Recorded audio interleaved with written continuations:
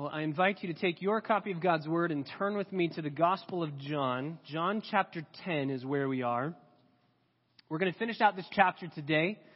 We've spent a number of weeks in this chapter, and we have seen much in this chapter. We're about halfway through this Gospel, but we're really just 3 months away from Jesus dying on the cross in this record, in this account. Jesus has come up to Jerusalem in chapter 7, and he was there for the Feast of Booths, and we are now at the Feast of Dedication. We know it better as Hanukkah. It's been about 2.5 months that Jesus has been in Jerusalem. And when he leaves Jerusalem today, as we're going to see, he's going to leave. He's going to go to Bethany beyond the Jordan. Sometimes it's called Bethabara. He's going to go over there. And this is the last time that he is going to be in Jerusalem until he rides in on Palm Sunday. So we're close to Jesus being killed by the religious leaders. Last week we saw very clearly Jesus is God. Jesus is God. And the way that he went about describing that is by giving us a bit of theology. He says, my Father holds the sheep in his hand and nobody can snatch them away. And I hold the sheep in my hand and nobody can snatch them away. And because of that, I and the Father are one. And that taught us a very important lesson about our theology. If your theology is not functional, if your theology stays abstract, it is meaningless. You should throw it away. Theology has been designed by God to produce something in us. You remember Romans 8:28. One of the reasons why I bow the knee to sovereign grace, that God elects, predestines, ordains, one of the reasons why I do that is because Romans 8:28, God causes all things to work together for good for those who love God and are called according to his purpose. For those whom he foreknew, he also predestined to become conformed in the image of his Son. If you don't have sovereign grace, if you don't have God calling and choosing and electing and ordaining that salvation would happen in the life of his sheep, then you don't have the promise of Romans 8:28. Romans 8:28 is a promise that we have because of predestination. So theology should never stay abstract. If it stays abstract, then we should throw that away, or we should press into, so what? How does this function in my life? How does this produce something? So we saw here the doctrine, we could call it, of the perseverance of the saints. Usually we hear it that way. It's labeled that way. But the doctrine that once you have been saved by Jesus, you can never lose that salvation is clearly stated here, but it's not just stated there for no purpose. Jesus is using that doctrine and that theology to prove God the Father's doing something, I'm doing the same thing he's doing, so we are one. We are one. I give eternal life to them. They will never perish, and no one will ever snatch them out of my hand.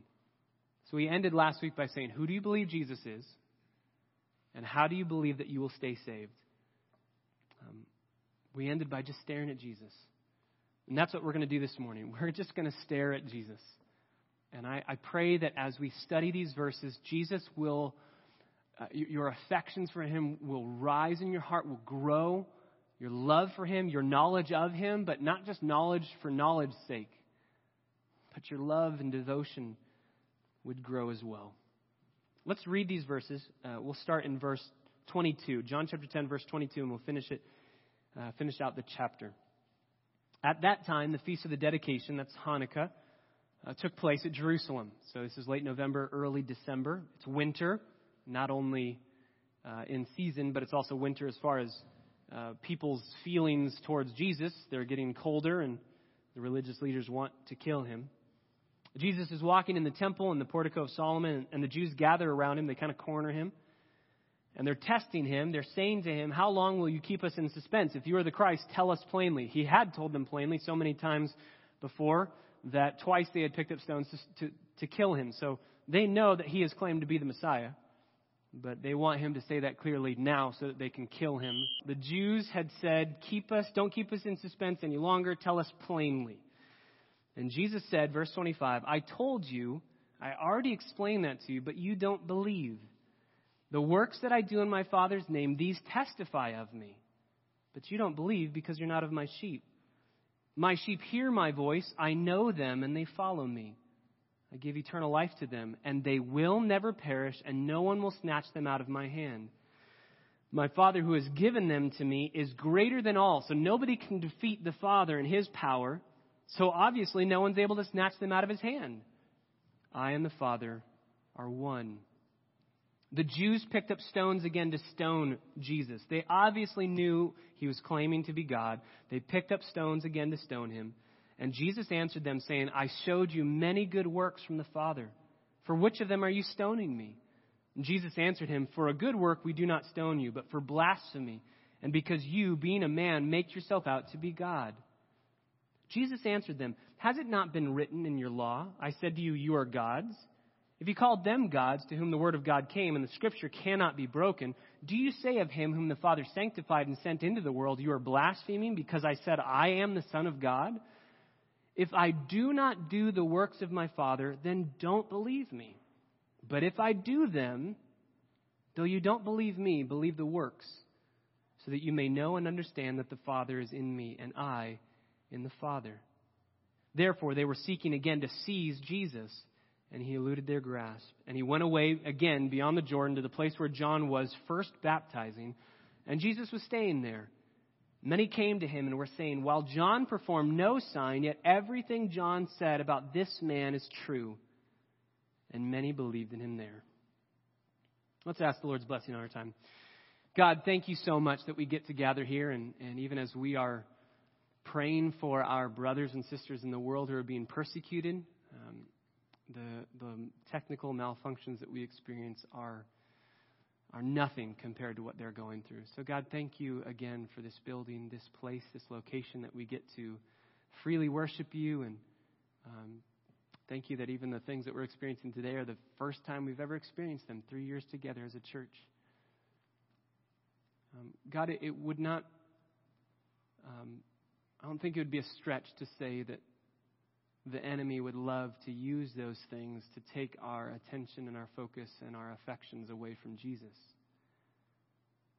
And though the enemy has, in a certain respect, shortened our time together this morning, I pray that your Spirit, who is stronger than the enemy and is living inside of us and raised Christ Jesus from the dead, I pray that he would just supernaturally elongate our time, that we would still accomplish the mission that we have set out to do, to see Jesus clearly, to savor him, to know him, to love him, and to see him on full display here. So God, we pray, as we often do from the book of Psalms, open our eyes that we would behold wonderful things. We want to see your Son. Show us Christ. We pray in his name. Amen. For our time this morning, just to break this section down, we're going to be looking at verses 31 through 42, and we'll just split it up into 3 sections. We are going to see Jesus on display. We're going to see him clearly.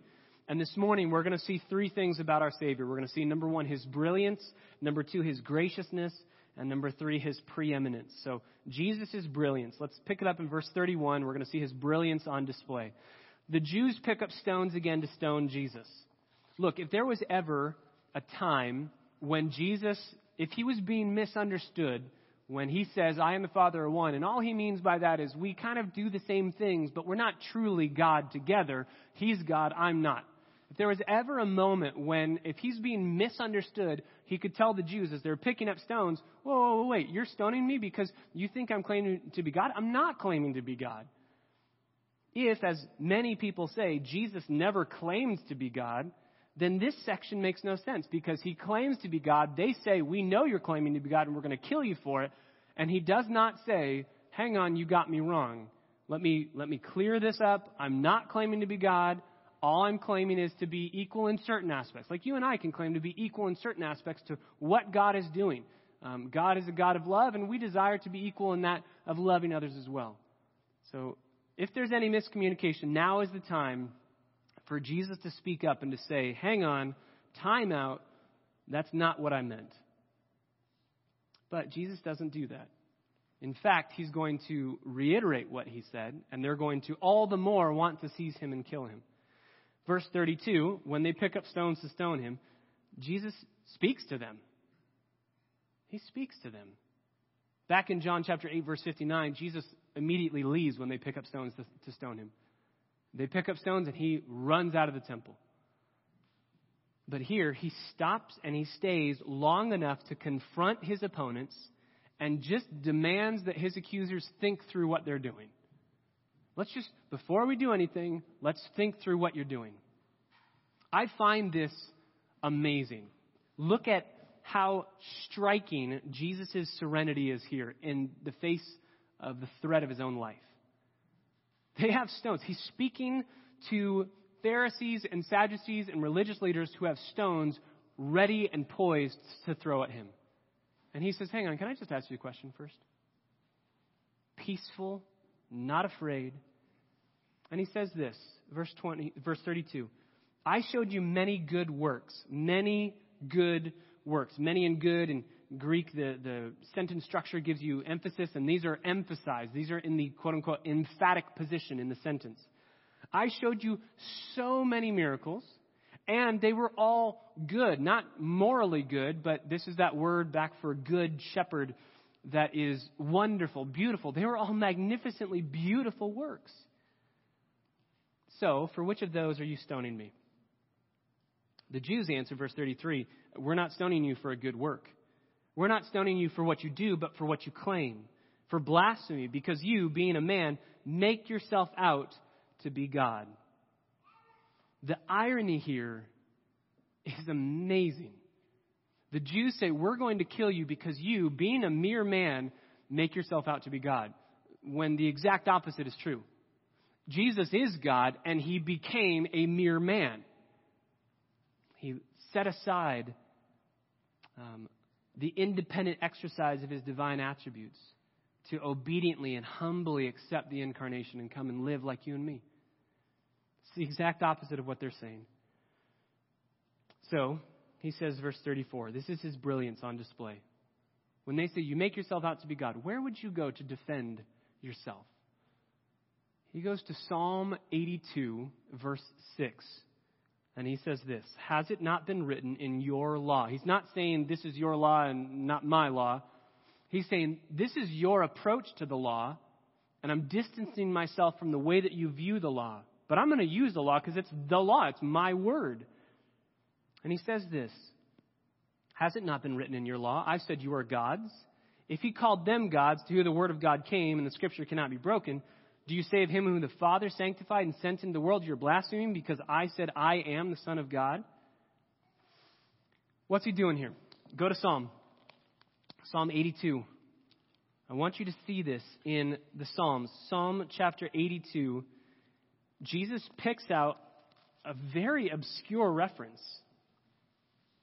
Psalm 82, verse 1. God takes his stand in his own congregation, in his own assembly. He judges in the midst of rulers. How long will you judge unjustly and show partiality to the wicked? So he's speaking to the judges, the rulers, the shepherds, if you will, the religious leaders of Israel. You're showing partiality to the wicked. Vindicate the weak and fatherless. Do justice to the afflicted and the destitute. Rescue the weak and the needy. Deliver them out of the hands of the wicked. You're not doing that, but you should be doing that. You're wicked rulers. They don't know. They don't understand. They walk about in darkness. All the foundations of the earth are shaken. And I said, you are gods. He's speaking to those shepherds. You are judges. You are kings. You are gods with a little g. You have control. You have command. All of you are sons of the Most High. You are extensions of who I am, God is saying. You are extensions of me being the Most High. You're sons. You're equal to me in certain respects. Nevertheless, you will die like men and fall like any one of the princes. So arise, O God, and judge the earth, for it is you who possess all the nations. So Psalm 82 is God saying, I'm looking at my pastors that I've given to Israel. I'm looking at my shepherds, at my judges, at the people that are extensions of my law and grace, and they're not doing what I'm telling them to do. They're wicked, they're evil. Therefore, even though they would say to me, whoa, we're religious leaders. We don't need to do anything. We're the highest, we're the elite. Even though they say that and they're sons of the Most High, they're little g gods, I'm still going to destroy them. They have no place in my kingdom just because they are elite, the religious leaders. I'm going to destroy them and I'm going to judge them and you. That's what's happening in Psalm 82. So why does Jesus go there in John chapter 10? He goes there because he says, hey, don't you guys remember back in Psalm 82, God the Father calls wicked religious leaders in Israel gods. He calls them gods. Little g gods, but he gives them the title of a king over the earth, judges over the earth. And if God called them that, and that's not wrong, they are that, then why is it wrong for me to say that I'm a god? Couldn't I be calling myself exactly what God's calling them? Is it really that much of a stretch to say that God the Father calls wicked, evil rulers gods, but me, being totally righteous, and there's no work that I've done that's not good, you know it, you've seen it, can't I just call myself God? Is that really that big of a stretch?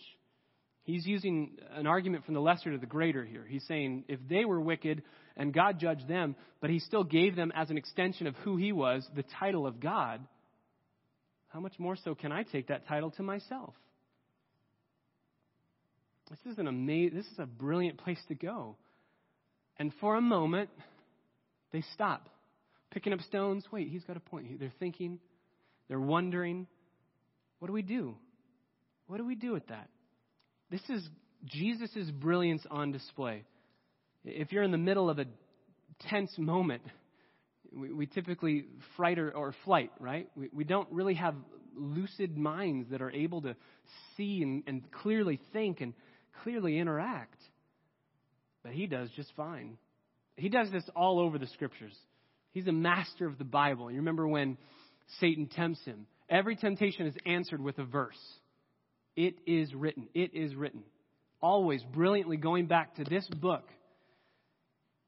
You remember last year we studied in the Passion Week when the Sadducees asked Jesus, a woman has a bunch of husbands, 7 brothers that all get married, they all die. Who is she married to in the resurrection? They didn't even believe the resurrection existed. And he says, number 1, you're mistaken. There is no marriage in the resurrection. And number 2, you're greatly mistaken because there is a resurrection, even though you don't believe it. And you remember where he goes to prove there's a resurrection from the dead? He goes to the burning bush. And he says, if there was no resurrection, how could God say through the burning bush to Moses, I am the God of Abraham, Isaac, and Jacob? How could God say that? He proves that the resurrection from the dead, that the afterlife exists from the tense of a verb. The burning bush, that's not where I would go to prove that there's an afterlife. But he goes there. Or the Pharisees, when he's speaking to the Pharisees, trying to catch them in their own foolishness, he says, hey, how could David say to God, you are my God, and you're also going to be my son? How does that work?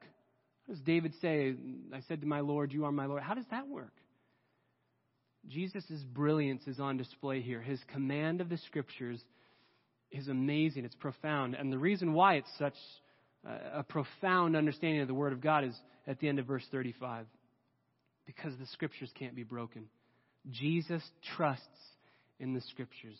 They can't be broken. They can't be annulled or made void or proven false. It can't be contradictory to itself. It can't be set aside when a teaching is inconvenient.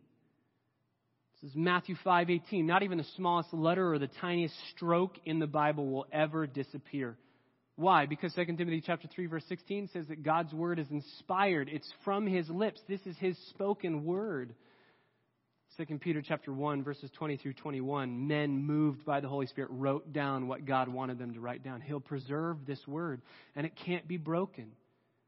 We can't play fast and loose with this book. So many people today are acting just like Thomas Jefferson did.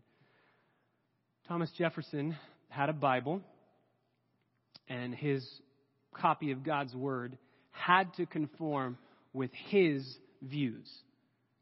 And so he literally took a little knife and he cut out portions of the Bible that he didn't like, that he didn't agree with. Thomas Jefferson thought hell was a terrible idea. It is. It's real. And so he cut out every mention of hell in the Bible. He thought anything supernatural was impossible. So he cut out everything supernatural, from the parting of the Red Sea to the resurrection of Jesus. We would look at that and we would say, that's obviously wrong. But we tend to do that. What places are there in God's word that you go, man, I don't like that, and I wish it weren't there, and you struggle to submit to it? If the Scriptures can never be broken, then we need to take them as a whole. And we can't just throw aside whatever we want to throw aside. You can't do that. So Jesus' brilliance is on display. And as he kind of catches them, he says something amazing. He's slowing them down. They pick up stones to stone him, and as they're poised and ready to strike, he says, "Can I ask you a question before you do that?" And as he asks the question, they slow down for a little bit. And then he says, verse 37, and this is number 2. We not only see Jesus' brilliance, we see his graciousness. He says this, "If I do not do the works of my Father, don't believe me. But if I do them, though you do not believe me, believe the works, so that you may know and understand that the Father is in me and I in the Father." Look, if there's anyone for whom it is too late to be saved, it's people who are holding stones to kill Jesus, right? If there's anybody who is a hopeless, lost cause, it's these people. But Jesus doesn't see that. He gives them one final offer, one final invitation. And he says, look, if I'm not doing the works of my Father, don't believe me. But the works that I'm doing confirm my words, what I claim about myself. And if I'm doing the works of my Father, then if you find it hard to believe my words, then forget about that for now and just let the works lead you to belief in my words. Look at how he says it. Verse 38, "If I do them," meaning the works of my Father, if I'm doing miraculous works that can only be done by God, which Nicodemus said in John chapter 3, they knew that, "then though you don't believe me in my words, believe the works that I'm doing, so that you may," and my Bible says know and understand. In the Greek, it's literally know and know. It's gnosko, the Greek word where we get gnosis, like Gnostic gospels, heresies that we understand, all dealing with knowledge. So that you may know and know. The first know is used in the past tense, and the second know is used in the present tense. So what Jesus is saying is this: let the works that I do, let them enable you to know that I'm sent by God, and then keep pressing into, if he's sent by God, we have to listen to his words. Just don't look at my words right now. Just stare at my works and decide, am I a man sent by God? And if you believe that these are works done only by a man who is sent by God, then now start believing in my words. He's giving them an invitation one last time. Come to know and keep on growing in that knowledge is what he's saying. Now this, just very quickly, we have to make the point. Many times in evangelicalism, we tend to say there are people that we should not proclaim the gospel to because they are, quote unquote, pearls before swine. Maybe one day we'll study that text. You guys know where that's from, right? Matthew chapter 7. The verse that comes right before that is take the log out of your own eye before you take the speck out of somebody else's. And it's specifically talking about a brother. So I'm more towards the opinion of that interpretation that it's more of like Proverbs 26:4. Don't answer a fool according to their folly if they aren't willing to hear you and to be corrected and to be brought back in repentance. Don't throw pearls of correction and truth and knowledge to a believer. Don't do that if they're not in a place where they're ready to hear that. In Proverbs 30, don't press the nose because it's just going to bleed. Don't stir up strife if they're not ready for it. But the bottom line is, if that verse does mean don't share the gospel with people who are so hard they won't hear it, I don't know who those people are. Because this verse says there are Pharisees and Sadducees holding stones, and Jesus says, will you believe?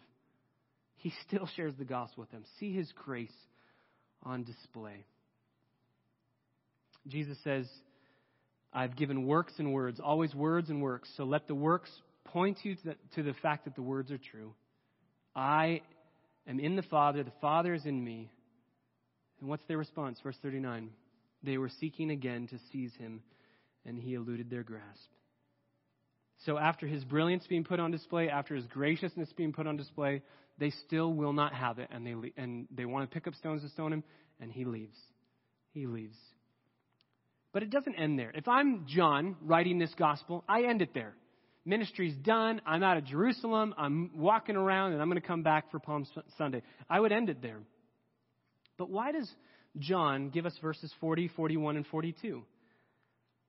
I think it's because he wants to compare the religious leaders' unbelief to the Jewish people's true belief beyond the Jordan. Verse 40, this is Jesus' preeminence. He went away again beyond the Jordan to the place where John was first baptizing, and he was staying there. And many came to him and were saying, while John performed no sign, no work, John wouldn't perform any works. He wasn't an apostle. Only the apostles were given the gifts of works, sign, and miracles and wonders and signs. So he's not an apostle. He's not doing miracles. Yet everything John said about this man is true. So they believe even though John the Baptist did no works. The religious leaders will not believe even though Jesus did a multitude of works. Verse 42, they believe in Jesus, they believe in John just because it was the truth. Simply because they were believing the words. These genuine believers believed John's words without any miracles. The religious leaders didn't even believe Jesus with the miracles. Believers see miracles as secondary to the truth. They just affirm the truth. But if we don't have miracles, I'm still fine because I have truth. Religious leaders are constantly demanding signs. Show us signs. We don't need to hear the truth. Show us signs. And even when they get the signs, they will not believe. By the way, this is the last mention of John the Baptist in the Gospel of John. And I find that so amazing because remember John's prayer for himself? John chapter 3, verse 30. I must decrease, he must increase. And slowly but surely, John is just kind of taken out of the book. And now we're just going to see Jesus on full display. It's kind of Jesus, John, Jesus, John, Jesus, John. And now John's gone, and it's just Jesus all the way. This is the last reference to John. He has decreased all the way so that Jesus can increase all the way. So why does John, the gospel writer, end chapter 10 with this section? It's what these banners are here for, right? The Gospel of John is written so that we would believe. So we've seen unbelief on full display in the religious leaders. And the question is, well, why aren't they believing in the works? What do we do if we want to believe? How do we believe? You have to be like these people who believed John's message. Where does saving faith come from? What's the first step for you, humanly speaking, to receive saving faith, to have saving faith? Remember what John said about Jesus. Behold the Lamb of God who takes away the sins of the world. I don't need to see a miracle. I don't need to see magnificent signs and wonders. I need a perfect Savior who can take my sin upon himself, do away with it, and offer me a perfect record of righteousness. These believers across the Jordan are humble. True saving faith comes from a heart that's bankrupt and ready to receive the Lamb of God who takes away the sins of the world. So, as this chapter ends, I think that we are faced with the question. Who do you believe Jesus is, and what are you going to do about it? Jesus is God. You can't take him neutrally. These Pharisees don't. These religious leaders don't. You either say he claims to be God when he's not and we're going to kill him, or you say he's the Son of God and I bow the knee to him. Sometimes I think believers tend to think, I know a lot about Jesus and there's not really much more I can learn about him. Every word and every page of the Scriptures can help us understand more about our Savior. And as we come to this table, we need to come not like the religious leaders saying, I'm not that bad, I'm really good, and I'm going to do good things to cleanse myself. We need to come as the crowds did beyond the Jordan, saying, we are helpless if we don't have a substitute. We need a lamb to come and to take our place. And we're doing this every year, slaughtering a lamb, and it's getting old. And I'm not changing. I'm still a sinner. And I know that when I die, I'm going to give an account for my sin. And that's why John says, prepare your hearts because the Lamb's coming to take away your sin once and for all. So when we come to this table, we come to a level playing field. This is level ground. If you come to this table, if you come to Calvary thinking, I have something to offer God and I'm better than those around me, you cannot come at all. You're at the wrong place. But if you come here saying, I am unworthy, in need of grace, and I have nothing to offer you but my sin. That's all. The only thing that we give to Jesus in this exchange is our sin. And he says, I will graciously take that because I love you, and I will give you my righteousness. If you believe that with all of your heart and come humbly to this table to celebrate what Jesus did in your place, on your behalf, this is a moment of joyous celebration. Even as we've been studying with the cross-centered life, we do not perform a certain way to earn God's favor. That's legalism. We don't have any fear of condemnation. There is no condemnation for those who are in Christ Jesus, Romans 8:1, because all of our guilt and shame has been removed because of what Jesus did. So if you feel guilt this morning, if you feel shame this morning, will you simply believe the gospel and come to these elements and say, I have been forgiven, washed clean once and for all? As we stare at the Savior who was killed in our place, we're staring at a brilliant, gracious, preeminent. He's better than John. He's better than everyone. We come to the Savior who loves our souls and died to make them his own. Father, I pray that as we celebrate a time of communion at the Lord's table, I pray that we would be encouraged, that we would be reminded again and again of your love for us. May we stare inward and see there is nothing of merit that would ever gain me access before you or gain love. And may that drive us to the cross to see that it is the work of Jesus that gains us a right standing. It's the work of our Savior that gains us access. May we celebrate that beautiful transaction and stake our hope and our foundation in Jesus and in him alone. We pray in his precious name.